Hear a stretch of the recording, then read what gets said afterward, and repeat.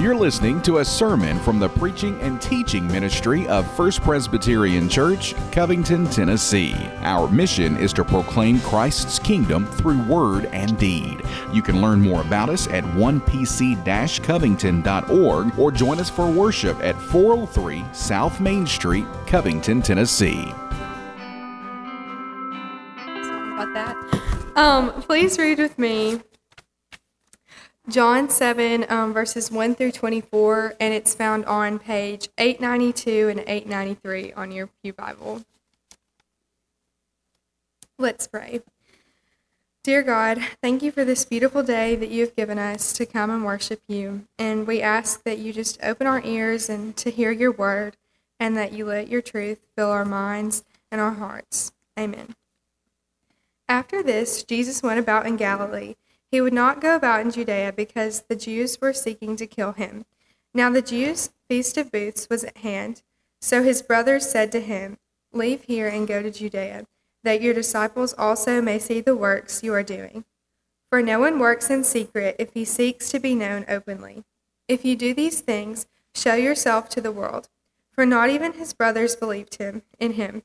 Jesus said to them, "My time has not yet come, but your time is always here. The world cannot hate you, but it hates me, because I testify about it that its works are evil. You go up to the feast. I am not going up to this feast, for my time has not yet fully come." After saying this, he remained in Galilee. But after his brothers had gone up to the feast, then he also went up, not publicly, but in private. The Jews were looking for him at the feast and saying, "Where is he?" And there was much muttering about him among the people. While some said, "He is a good man," others said, "No, he is leading the people astray." Yet for fear of the Jews, no one spoke openly of him.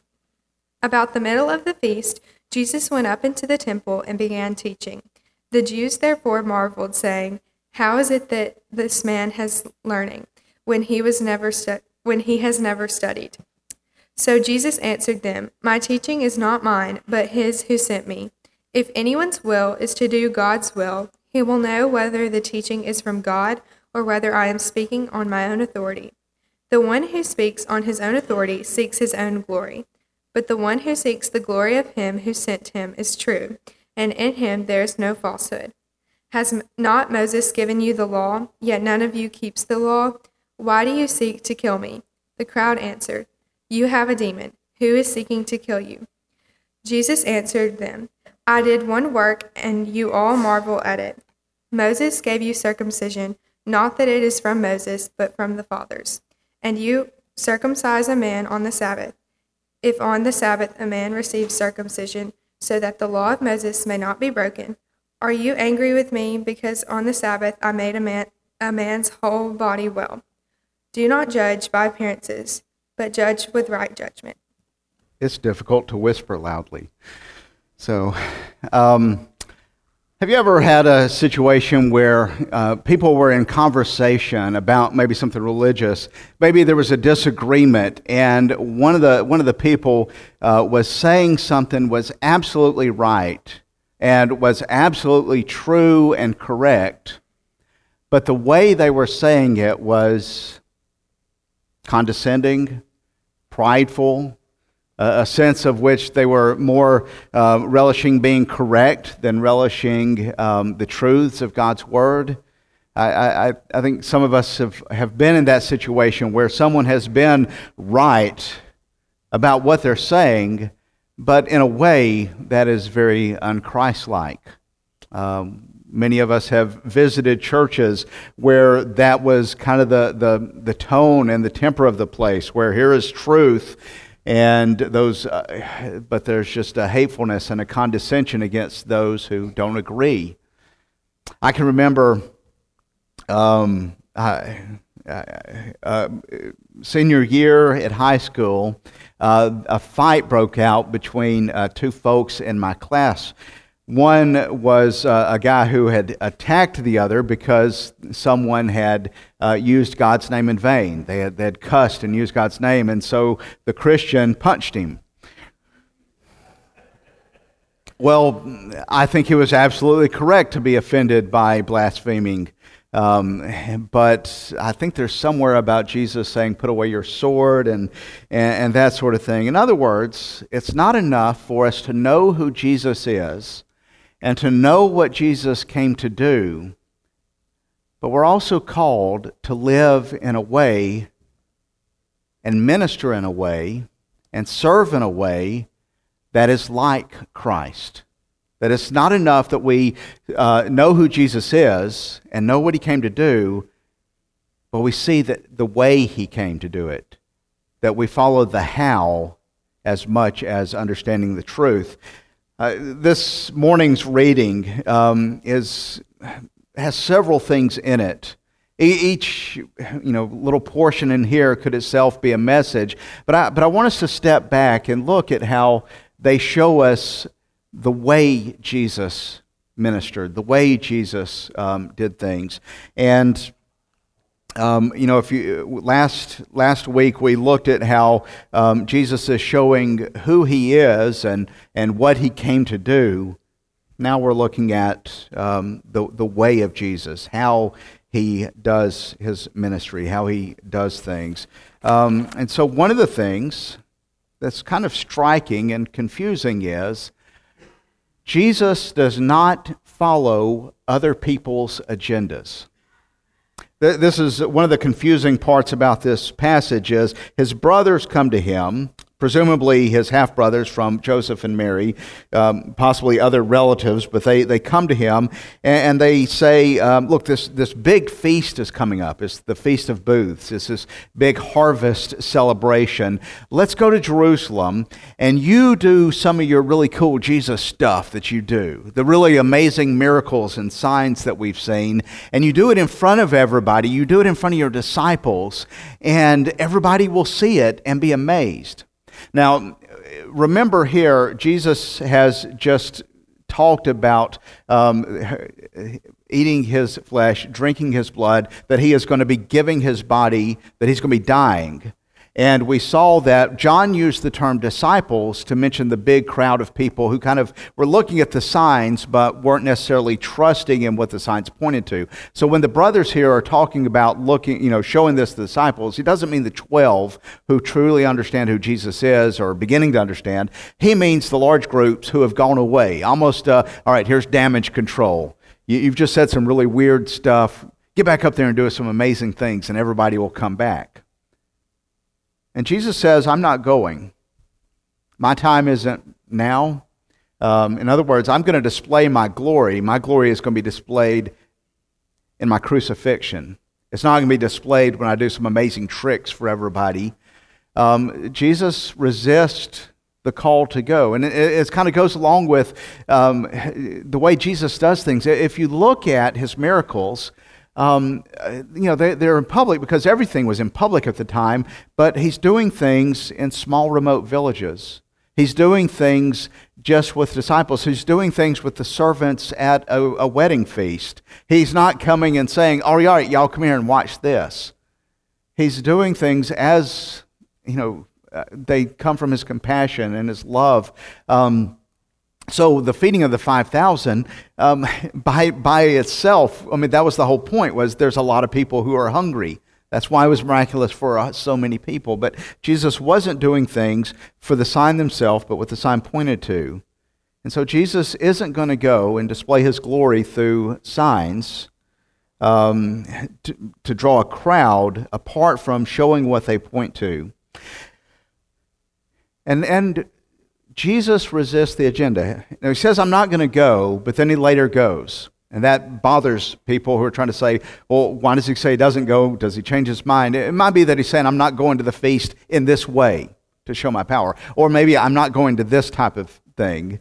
Or I'm not going this with, you. I'm going separately in private where people aren't looking for an amazing miracle. But we see this throughout John, this basic resistance to doing things the way other people demand they be done. He responds to needs, but he does so on his own terms. So Mary comes to him at the wedding feast. They're out of wine. And there's this initial, what does that got to do with me and you, woman? And you're thinking, well, that doesn't sound like Jesus. But then he goes ahead with the miracle. And a man comes to him and says his child needs healing at the end of chapter 4. And Jesus says, no, y'all aren't going to believe anything apart from these signs. And it sounds like he's not going to do anything, but he does so on his own terms. Go, your son lives, or your servant lives. And then later on, Lazarus dies, and they come to him and saying he's sick, and Jesus waits. He doesn't go on their terms. Jesus is about his own agenda. And so here we see he's going to go, but he's not going to go where he can be displayed. He's not going to go where he can be used to draw a crowd. He's going to be going but the way Jesus wants to. And I think this is very helpful for us to remember because, I have constantly amazed at the number of people who come to me who aren't even Christians who want to tell me what a pastor's role is or what a church is supposed to be doing. I mean, it's amazing how many people outside the church want to tell you as a Christian how you should be following Jesus. It's just stunning because they want to set the agenda of who you're supposed to be. And the temptation is always there for us, one, as a church, to always kind of do things that we think other people would like. And so one of the, big arguments in the past few decades has been this idea of being seeker sensitive, of we kind of look what other people outside the church say they want, and the church becomes what they want, but guess what? They still don't come. It's not like, in other words, as one person said, Jesus said, feed my sheep, don't entertain the goats. We don't poll the goats on how we act as sheep. And we're constantly being told, if the church just did this, more people would come. If the church just did this. And rather than listening to the polls, and rather than listening to those outside the church, we should listen to Jesus' agenda. Because there are many, many good things that we could be doing. There are many needs in this world. But there's a lot of hungry people Jesus didn't feed. There were people who were not healed of their blindness. Because overall, Jesus' mission wasn't to make the world a better place. He had compassion. We have compassion. We should feed the hungry. But our goal isn't to make the world a better place. Our goal isn't to look at every possible need we can do.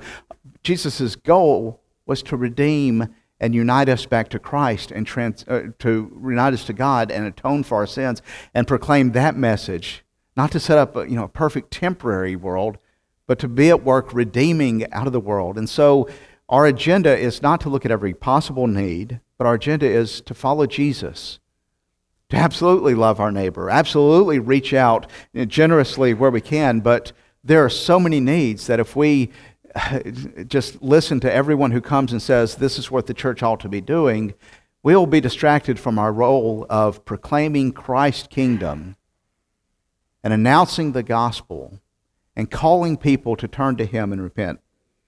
Jesus doesn't follow the agenda of the world. Jesus doesn't follow our agenda. Let me say that might be a problem for some of us because some of us might be resisting following Jesus because we think Jesus needs to meet the things that we come to Him with. Jesus, if you provide this and this and this, I'll follow you.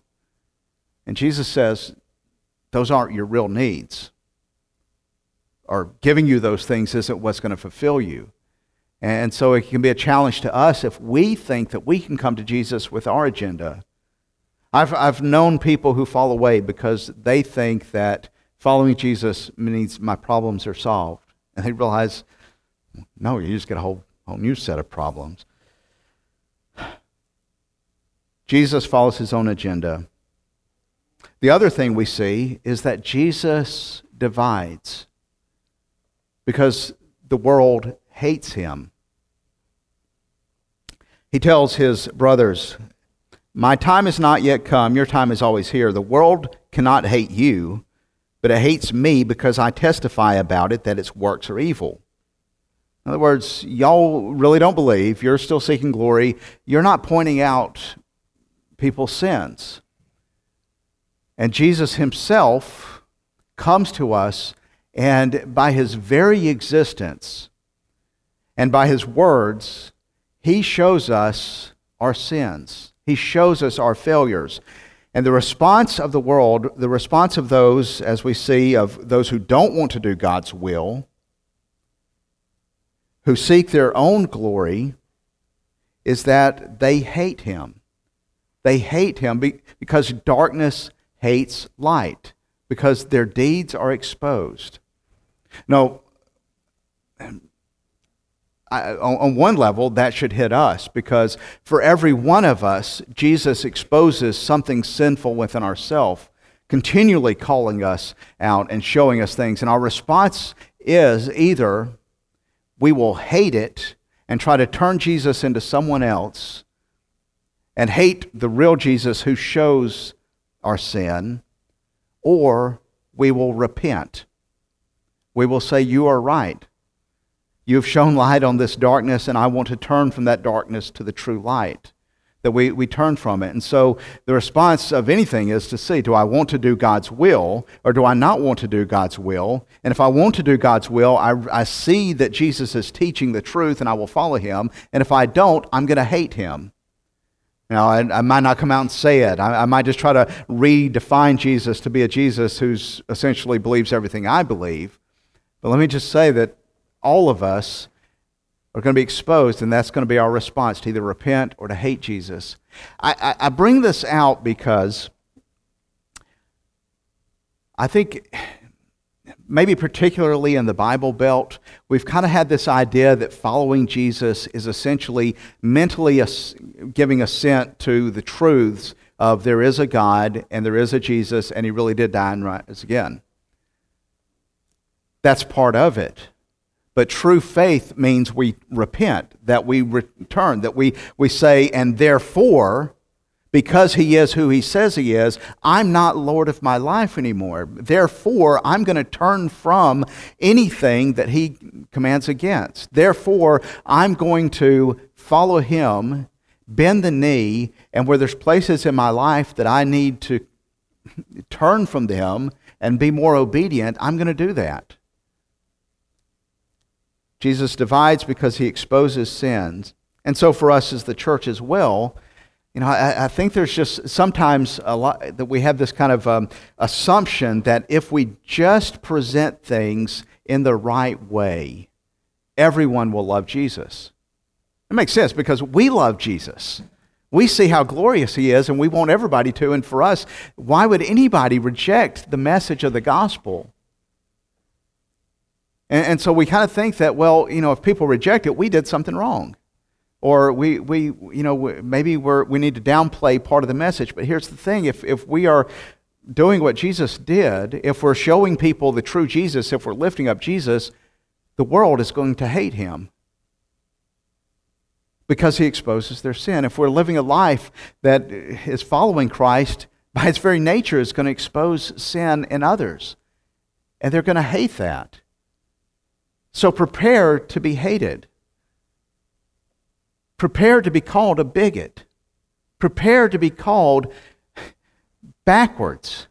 Prepare to have the world despise you if you follow Jesus. Jesus said, if the world hates you, it hated me. And the reason the world hates you is because it hates me, because I show the truth. And increasingly, that is the reality we're going to face, and we have to realize, get rid of the assumption that if we just put the right spin on it, that everybody will love Jesus. People do not want to do his will. The world hates him. The world do not receive him. The world rejects him. The world hates him, and it will hate those who love him. That doesn't give an excuse to be mean or hateful, anything less than loving and kind and gracious. But if we're presenting a Jesus that never has anyone opposed to it, we're not presenting the fullness of who he is. And then finally, we see a Jesus who very much deals in the ordinary. Jesus' brothers wanted him to go up to the temple and be spectacular, do some amazing, draw the crowd. He does go up, but what does he do? He teaches in the temple. He teaches. He explains God's word. It is absolutely amazing to me when Jesus quotes Scripture and points to Scripture. I mean, he could just say, look, I'm Jesus, this is the way it is. But what does he say? He says, this is what Moses said. And here's the way you're misunderstanding it, because the Scripture was saying that, here's in circumcision, here's the law of the Sabbath. He's using Scripture to explain God's law. He's teaching in the temple. Let me say that I think many of us probably have a background where we are used to people thinking that really spiritual things are the spectacular things. So, some of you might have had a background of a spirituality that was really based on ramping emotions. I can't tell you how many campfires I've been around where it was, right now you're on top of the roller coaster, you've been with Christians, and you're going back into the real world, and you need to do things to keep yourself lifted and close to God. And we would all be excited and never maintain that kind of height. Many of you have kind of been in churches where the whole point of a worship service was to stir up emotion and get somebody to walk forward and make some sort of decision. And as often as not, it's not followed through within a week or so. Well, many of us have kind of been around people who've talked about, God said this to me. And if you're like me, I'm like, I don't see it in here, and I haven't heard voices. And there was a time I was praying, and I felt really close to God. And there's other times I felt really close to, I really felt a tingle, but I know it was the sinus medicine. It wasn't necessarily the Spirit. That my, emotions and chemistry aren't what tells me the Spirit's at work. And I know there's many people who kind of, they say it's a God thing and it's a Spirit thing because it was spontaneous. But Jesus, as much as healing and doing amazing things and miracles, which he absolutely does and can do, Jesus, more often than not, taught and used parables and explained God's word. And he's promised that that's where he is going to work. And so there's part of us that praises God for spectacular works. There's part of us that absolutely thanks God for, kind of the spontaneous works. But we should never look for those things beyond the ordinary ways that God has told us he will meet us.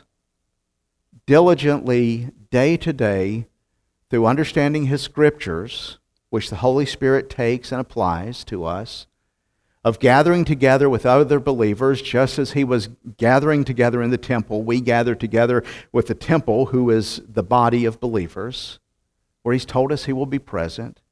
And we come to this table where he has commanded us to eat in remembrance of him, not on the basis of how good we feel when we take it, but trusting that Jesus is using the ordinariness of word and sacrament and believers and prayer to shape you and do a work in you through his Holy Spirit that isn't based on if you see an immediate change, but is based on he's absolutely promised that he's going to be at work making you like himself and drawing you to himself, not regardless of how you feel.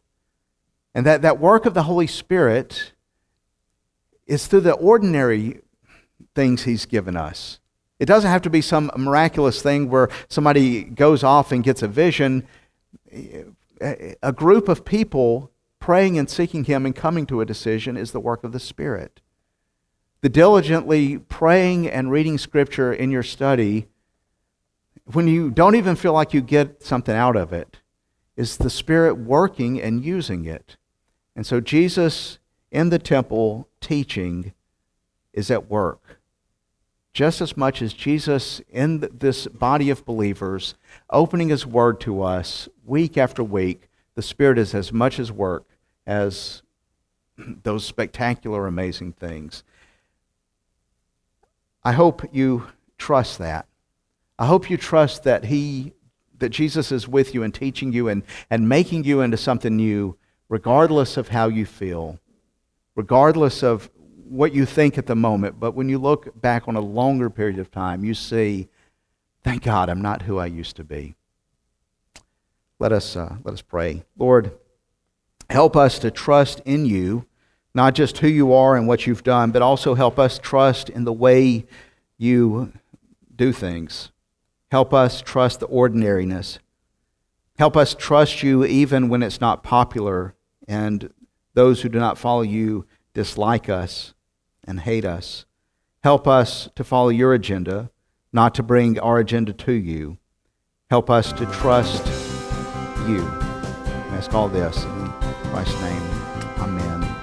And you've been listening to a sermon from the preaching and teaching ministry of First Presbyterian Church, Covington, Tennessee. Our mission is to proclaim Christ's kingdom through word and deed. You can learn more about us and listen to other sermons at 1pc-covington.org or join us for worship at 403 South Main Street, Covington, Tennessee.